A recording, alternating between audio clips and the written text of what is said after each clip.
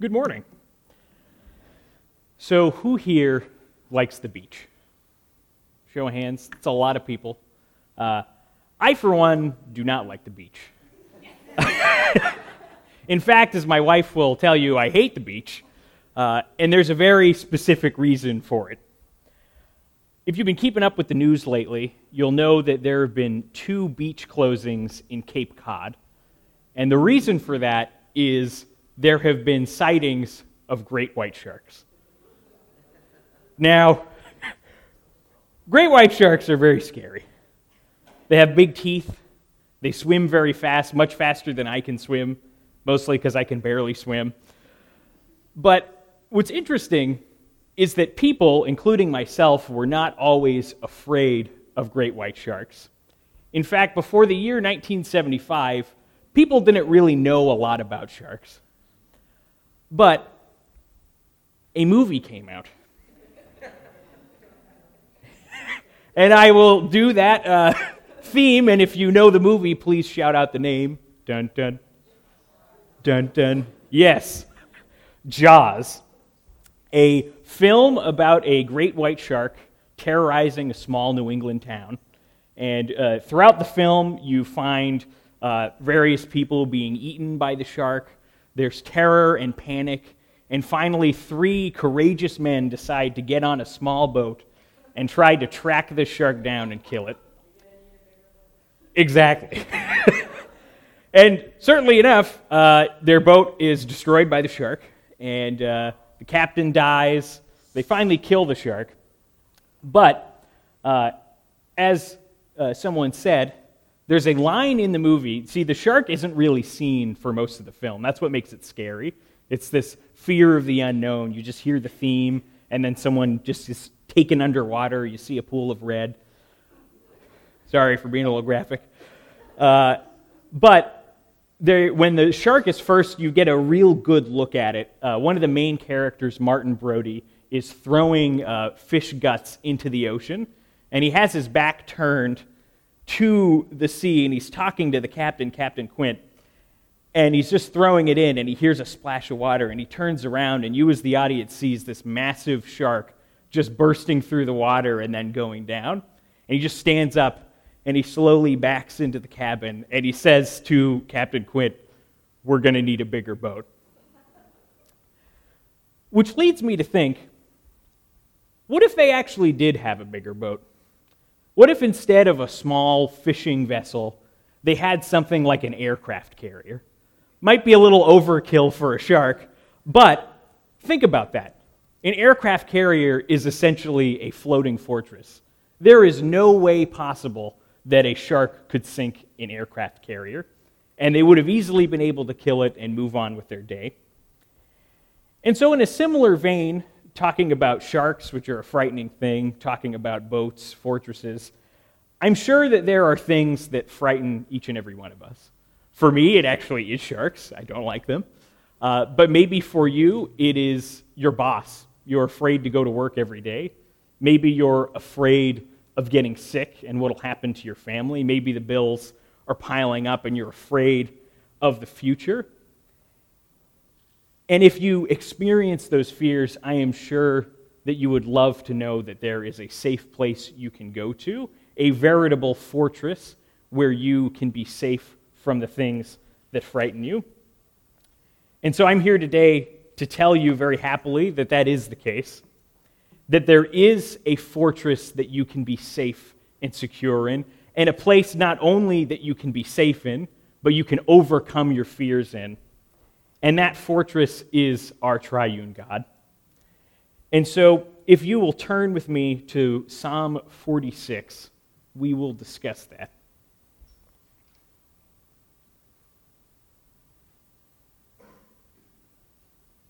Psalm 46.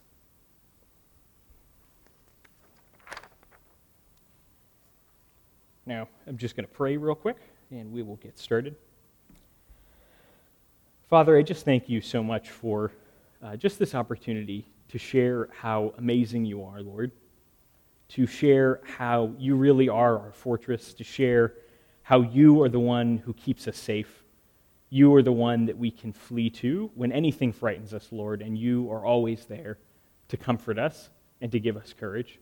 And so, God, I just pray today that you would do that for me, give me courage to speak your word boldly, Lord, and that everyone would walk away here knowing you a little bit better and knowing that they can trust you as their shelter and fortress. In Christ's name, amen. So Psalm 46, to the choir master of the sons of Korah, according to Alamoth, a song. God is our refuge and strength, a very present help in trouble. Therefore we will not fear, though the earth gives way, though the mountains be moved into the heart of the sea, though its waters roar and foam, though the mountains tremble at its swelling. Selah. There is a river whose streams make glad the city of God, the holy habitation of the Most High. God is in the midst of her. She shall not be moved. God will help her when the morning dawns. The nations rage, the kingdoms totter. He utters his voice, and the earth melts. The Lord of hosts is with us. The God of Jacob is our fortress. Selah. Come behold the works of the Lord, how he has brought desolations on the earth. He makes war cease to the end of the earth. He breaks the bow and shatters the spear. He burns the chariots with fire. Be still and know that I am God. I will be exalted among the nations. I will be exalted in the earth. The Lord of hosts is with us. The God of Jacob is our fortress. Selah. Now, to spoil the ending of all of this psalm is very simple in that it presents different scenarios that are frightening, presents a scenario of worldwide disaster. It presents a scenario of global political disorder. And in these scenarios, it is presented that we do not need to be afraid. Even if the worst things imaginable take place, we do not need to be afraid because God is a fortress that is stronger, more durable, and more safe than anything else in the world. And so looking at verses 1 through 3, this is the first thing that is presented. And what is presented is the forces of nature unleashed. The psalm begins with a very straightforward declaration. God is a refuge and a help. Thinking about a refuge, we hear about refugees, we hear about just the things that go on today, and the reason why they're called refugees is because they're fleeing somewhere dangerous and fleeing to refuge, fleeing to somewhere safe. And so here we have just a straightforward statement: God is that safe place. God is that refuge for each and every one of us. Not only is he a refuge, he is a strength. He is the one who gives us the capability, the power to endure the things that may come. And not only is he a strength, but he is a reliable shelter. He is very present in trouble. I was driving my wife's car the other day, and it was very hot. So I turned the AC on, and for about 3 minutes, the AC was on. I was feeling all nice, stopped sweating. And then for no reason, it just stopped, and stopped for the rest of the car ride home, which was about an hour. And didn't work the next day, decided to work the next day, and then decided not to work the next day. And so that is the definition of inconsistency, unreliability. And God is not like that. God is not like my wife's faulty AC. Sorry. God is reliable. God is always on the job to help us, always present in all of our troubles. And so God, again, is presented as a refuge, a reliable one and a strong one. And so for the psalmist, what is the reaction to all of this?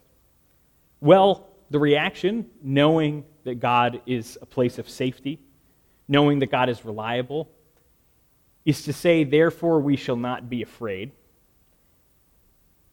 And now this isn't just a declaration of, yeah, I'm not going to be afraid of everything or anything, and then just move on. Well, like I said, something is presented to demonstrate why we don't need to be afraid. And what is shown here is, again, the forces of nature unleashed. And what is described here, you see, therefore we will not fear though the earth gives way, though the mountains be moved into the heart of the sea, though the waters roar and foam, though the mountains tremble at its swelling.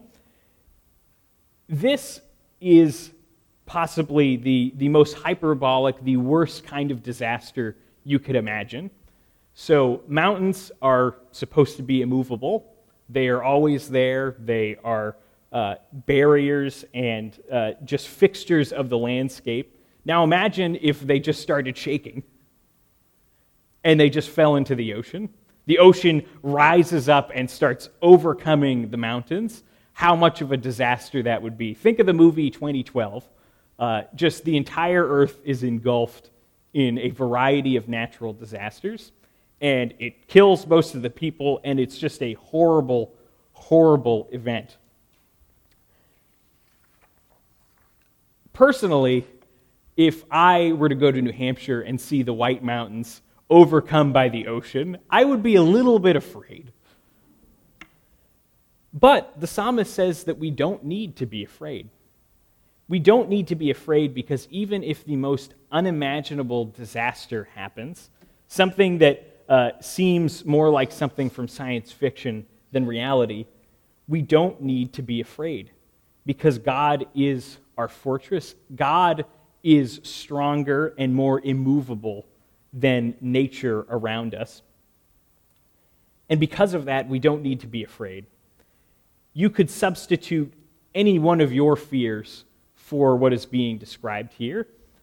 You could be, again, afraid of your boss. You could be afraid of getting sick. All of these things. And what the psalmist is saying, well, I don't need to be afraid of the earth being destroyed, then we don't need to be afraid of anything else. You don't need to be afraid of your boss. You don't need to be afraid of what's going to happen tomorrow. And not because of some stoic decision not to listen to your fears, but the decision to trust God, to seek Him as your shelter, and know that He will protect you. And so in an interesting way, I have a story that sort of plays out this logic. Who here has heard of a man named Ignatius of Loyola? That is actually very surprising. You guys are very well educated. So Ignatius of Loyola was the founder of the Jesuits, a Roman Catholic monastic order. And he was a contemporary of people like Martin Luther, John Calvin, just on the other side of the Reformation. And he was born into a noble family. He lived the early part of his life as a soldier until he was very severely injured in battle.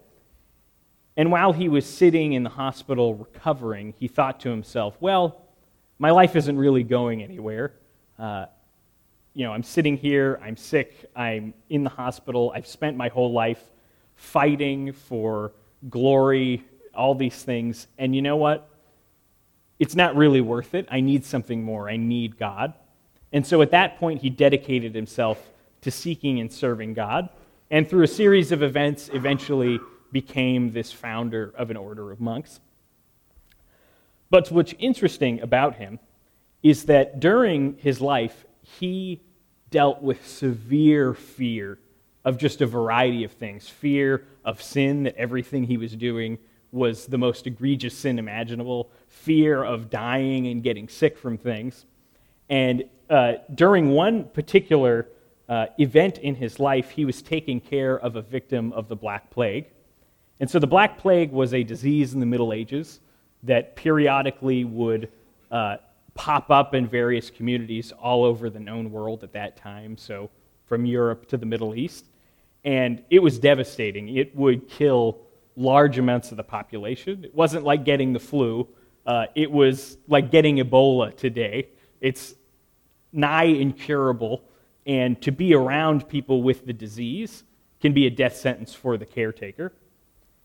And yet, monks, being good people or wanting to be, decided that they would take care of plague victims. And Ignatius, as the leader of monks, was one who would care for them. And at one point, he was wrapping the hand of someone who had sores from the disease. And afterwards, maybe a few days later, he started feeling pain in the hand that he had wrapped it with. And he started thinking to himself, wow, I may have the Black Plague now. This isn't good.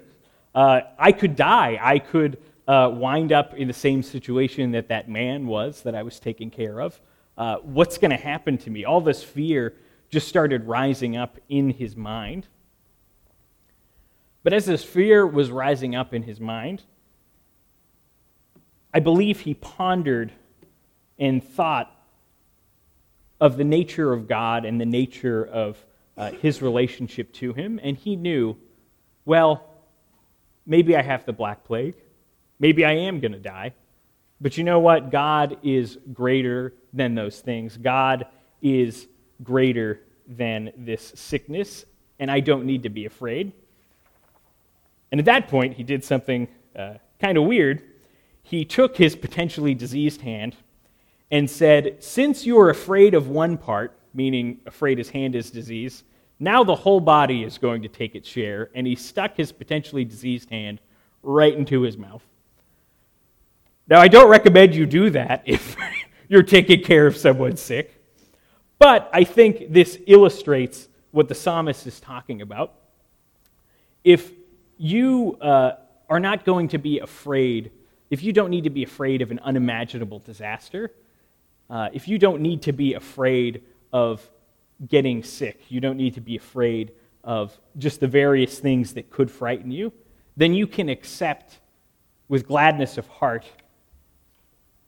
God's protection of you and God's faithfulness to you. And so by doing that, he cured himself of his fear because he just said, I'm going to accept this. If I really am sick, if the worst thing that could happen to me is going to happen, then I'm just going to accept it and know that I'm still protected by God, that I'm still safe and secure in God, our fortress. And so here, the psalmist, and through this illustration, again, we see that we do not need to be afraid, even if unimaginable natural disaster happens. But maybe you're not afraid of natural disaster. Maybe you're not afraid of disease. Maybe you're not afraid of these things. Maybe you're afraid of people. Maybe you're afraid of the world gone wrong. And so now, as we look at verses 4 through 6, we find the psalmist addressing people who have those fears, addressing those situations, and again proving that God is a fortress.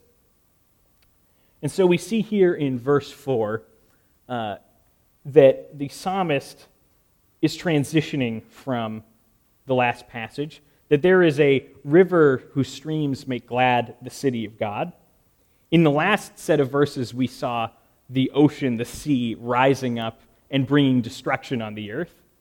But now we transition, and there's a stream. It's still a source of water, but under God's care, it's not destructive, it's nurturing. It brings joy, it brings healing, it brings hope. And where does this go? It goes into the city of God. Now, because this was written in ancient Israel, the city that's being talked about is Jerusalem. And it's declared to be a holy habitation of God. And that is reference to the temple.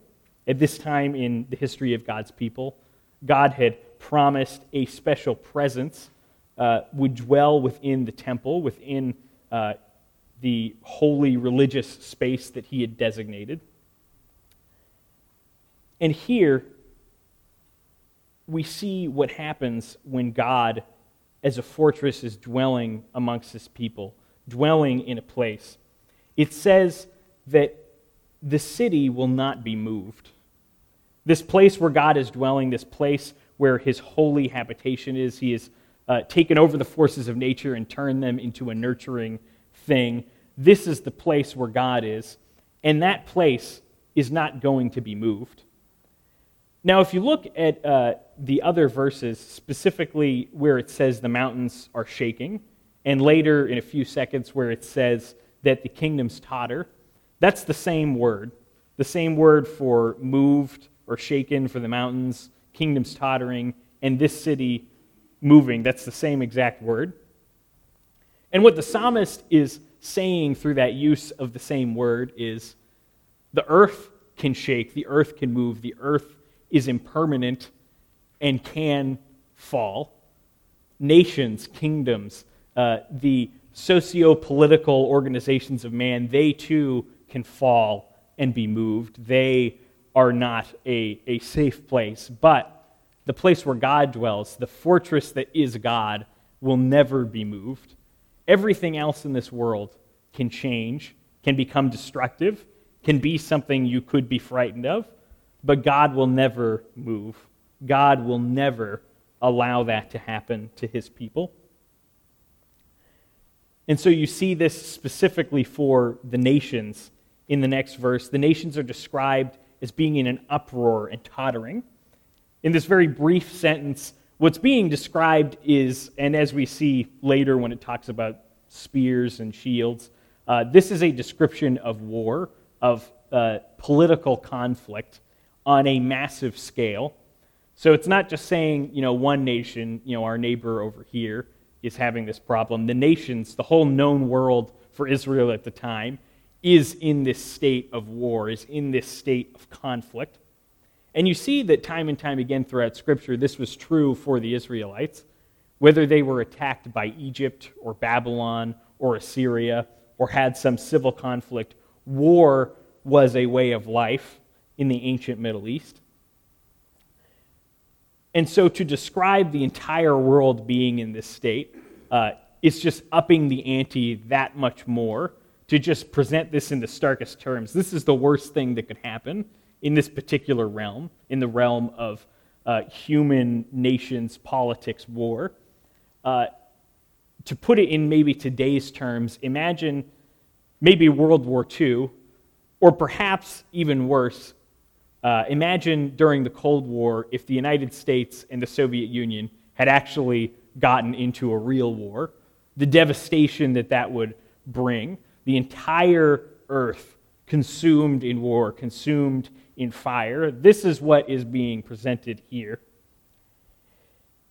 However, in the face of this unimaginable political disaster, unimaginable war, God only needs to speak. Only needs to speak. And the earth melts away. All opposition to God is brought to nothing. All opposition to God is turned from opposition and turned into peace.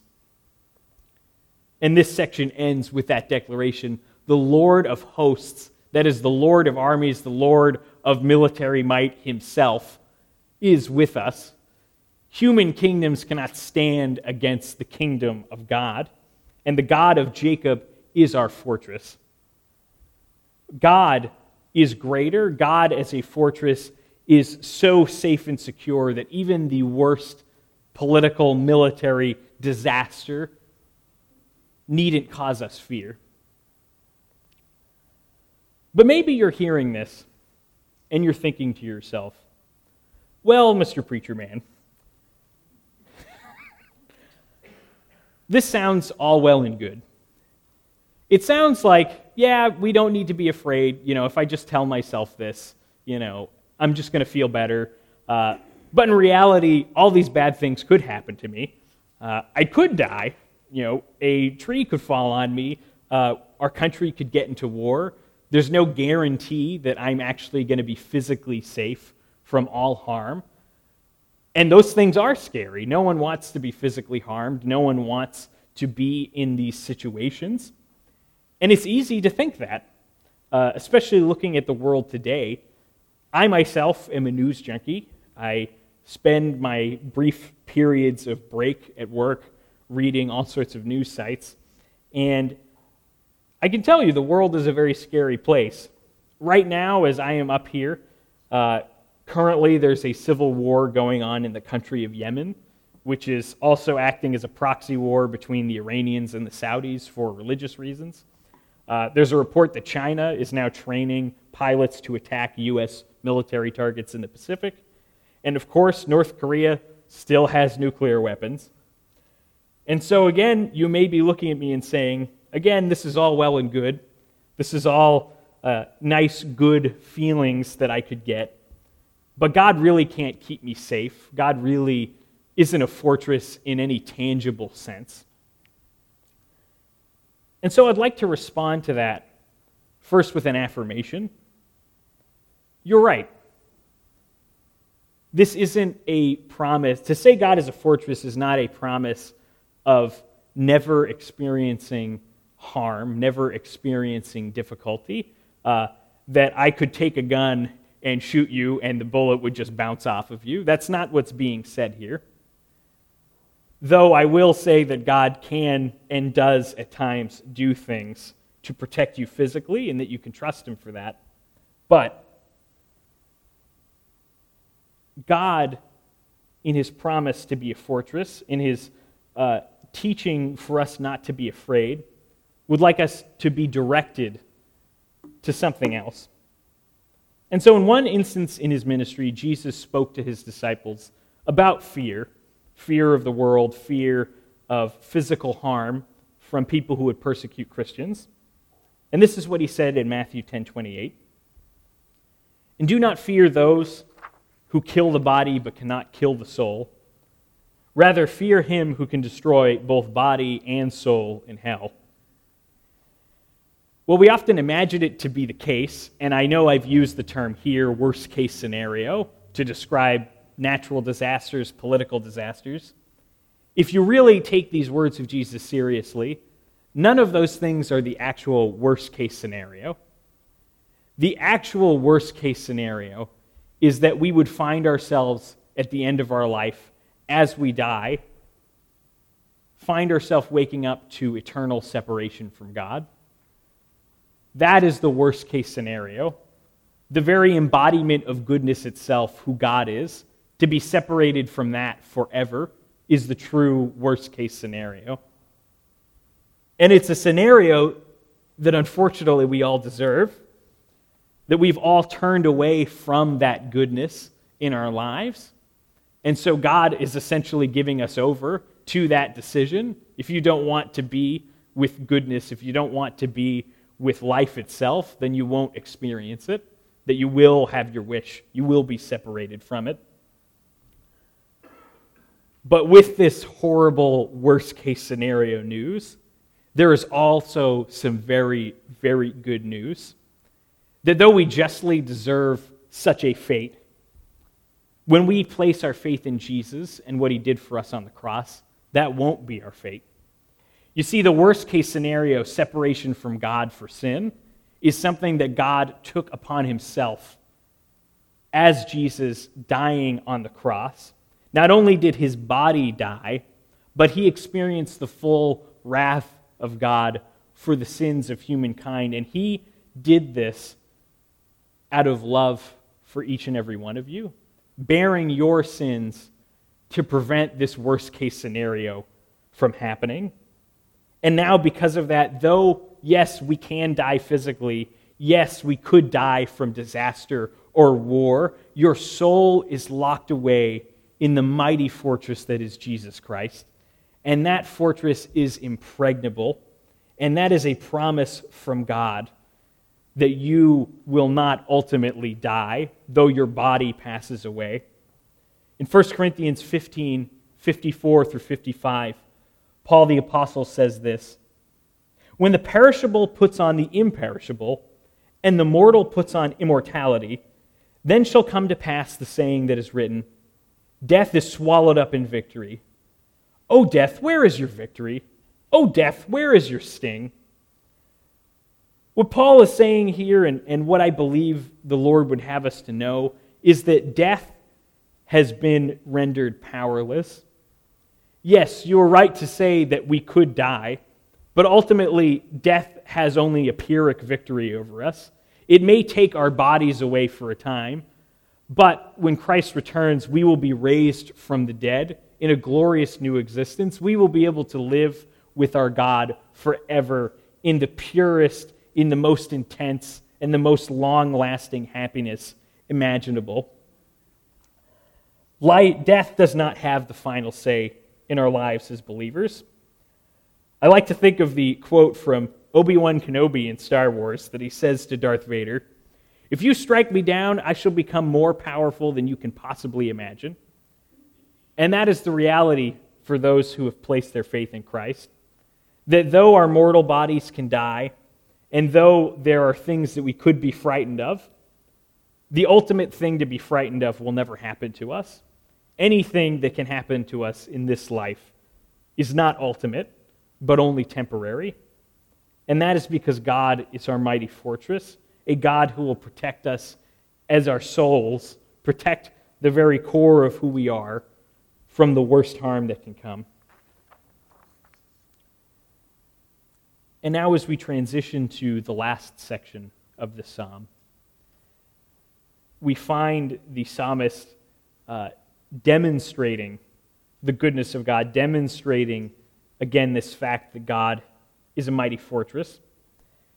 This begins with this command, "Come, behold the works of the Lord."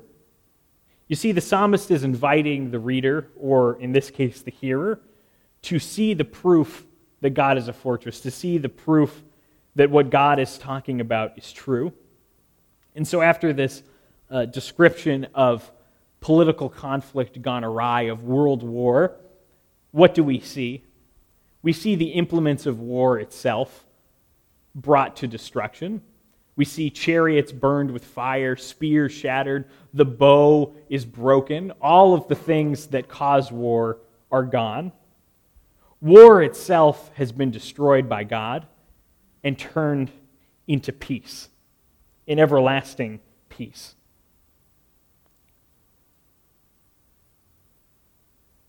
And in this peace, in this demonstration of who God is, we have another command. And I imagine that, there are other portions of Scripture that certainly speak to fighting the good fight of faith, speak to exerting ourselves for the kingdom of God. And this psalm very well could end with an exhortation like that. See, you don't need to be afraid. God has taken care of everything. He is a fortress.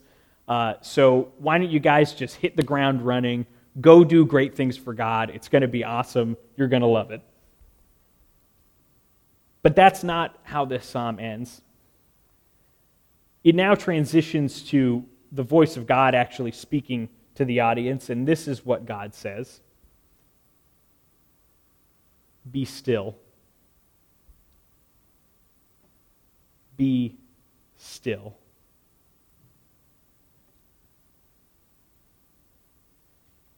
God is calling his people to let go of their worries, to let go of their activities, their attempts at controlling the situations that may cause them fear, the attempts at controlling what may go on, and the worries that accompany that. God is simply telling us to be still, to relax, to calm down. And it is because God is a mighty fortress. You don't need to be afraid of a bear attacking you when you're inside of your house. You don't need to be afraid of a shark when you're on land. And you don't need to be afraid of anything in this world when you are in the fortress that is God. And so God is calling us to be still, and not only to be still, but to know that he is God, to know that this God is the one who has accomplished this. This is the God who is our fortress, who brings wars to an end, who makes the earth melt, who will protect us, body and soul. And why exactly is this good news? To know that he is God, as it goes on to say, to know that he will be exalted in the nations, that he'll be exalted throughout the whole earth. This is good news because God has one overriding motivation and overriding desire of his own heart. And that desire is to be known by mankind, to be known as the good God that he is, to be worshipped and to be in relationship with the things and the people he has created. And so God is saying here, be still, know that I am God. Know that my plan to be known by you is not going to be thwarted. Nothing is going to interrupt, interfere, or end my great purpose for this world. And because of that, you can be assured if I am saying that I am a fortress, I am going to prove to you that I am a fortress. I am going to prove to you that what I'm saying isn't just smoke. What I'm saying to you is true. And what I'm saying to you is something that you can bank your life on. And so, as we come to a close, we see again, as God has promised to be made known, God, the psalmist, again declaring, Yahweh, the Lord of hosts, is with us, and the God of Jacob is our fortress. That is something that each and every one of us can trust in today. We can trust that even if the worst unimaginable natural disaster happens, we don't need to be afraid because God is our fortress. We can trust that even if all of the world is thrown into turmoil and our very lives are constantly at risk, that we truly do not need to be afraid because what's most important will be made safe by God. And that we know that this is true because God has promised, He has put His reputation, He has put His great purpose into action, and nothing can thwart that. God will be known as a God of safety, as a fortress. And so now, having talked about God as a fortress, I'd like to leave you with a related promise of God, just to reinforce all of this for you. And this is taken from Isaiah 54:10. This is God's word to His people. For the mountains may depart, and the hills be removed, but my steadfast love shall not depart from you, and my covenant of peace shall not be removed, says the Lord who has compassion on you. Thank you.